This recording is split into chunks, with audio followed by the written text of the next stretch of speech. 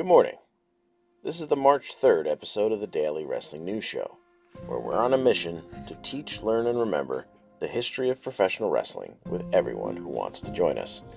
I'm John, and on today's episode, we're talking about what new WWF title debuted on this day in 1997. In late 1996 and early 1997, the WWF was struggling a bit. It was struggling financially in the States, as WCW was handedly winning the ratings war on Monday nights, although it was still as popular as ever overseas. And the WWF was struggling internally, as backstage politics and high school-like cliques were causing serious locker room issues.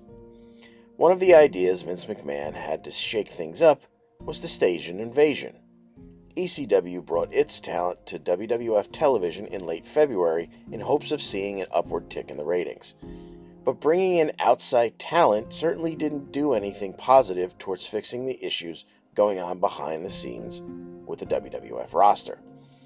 A new championship in the world of professional wrestling can be a good way to not only create a buzz with the fans, but can also soothe some egos within the locker room. So the announcement of the WWF European Championship not only got the American fans excited for a new title, it gave the European fans something to really get pumped for, and gave Vince McMahon another chess piece to move around the board in an effort to assuage tensions behind the scenes. The title would be awarded to the winner of a tournament that took place on the WWF European Tour across several shows in Germany.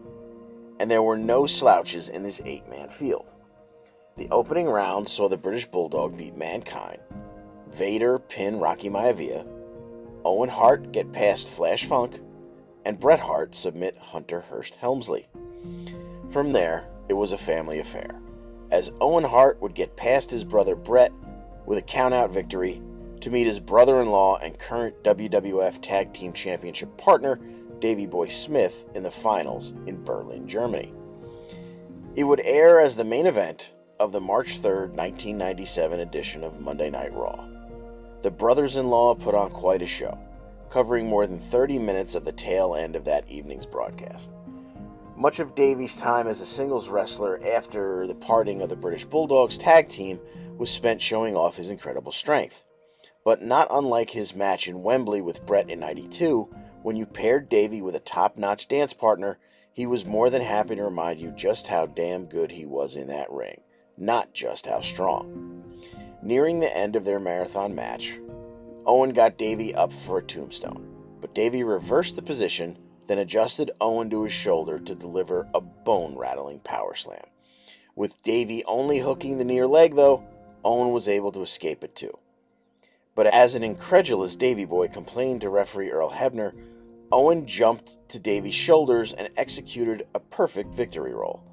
Davey used his massive upper body to push out from under and reverse the roll-up for the 1-2-3 to be crowned the inaugural WWF European Champion. Davey and Owen would shake hands after the presentation of the new title, but Owen had a look on his face that seemed like any second he would go upside Davey's head with the tag title that Owen had at his side. He looked at the beautiful European title with wrestling lust in his eyes, but the show ended without issue. The European title would go on to play a big role in what was blossoming into the WWF's Attitude Era. Davey Boy would kick off the new title with a 206-day reign, which would be the longest in the title's history. When he lost it to Shawn Michaels due to interference from DX that September in Birmingham, England, it made Shawn the first ever Grand Slam champion in WWF history. It also nearly caused a riot in England that night. After claiming the title again in 1999, the British Bulldogs' combined 253 days as champion would also be the record for total days with the title. More than 25 superstars would hold the European title, with 8 of them going on to become WWF champion at some point.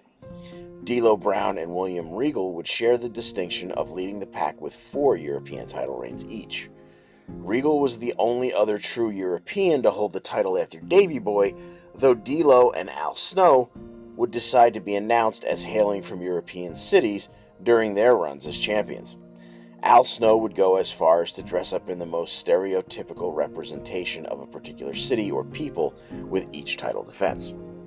The European title lasted until July of 2002, when Intercontinental Champion Rob Van Dam defeated European Champion Jeff Hardy in a ladder match to unify the titles, thus deactivating the European Championship. Every so often there's a rumor of bringing back the beloved title.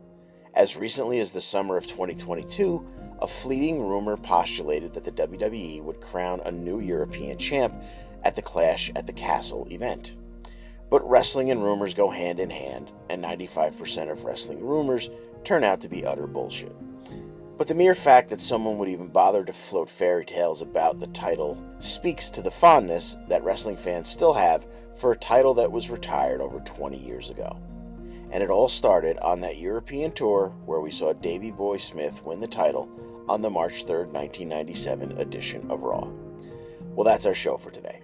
The Daily Wrestling News Show is a Minutes to Bell Time production. Learn more at minutestobelltime.com. This episode was written by John DeConti.